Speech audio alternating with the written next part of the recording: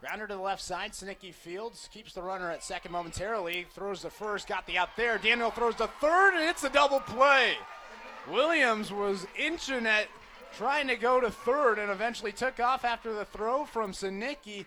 Daniel was there at first and then gunned it across the diamond and got the out at third.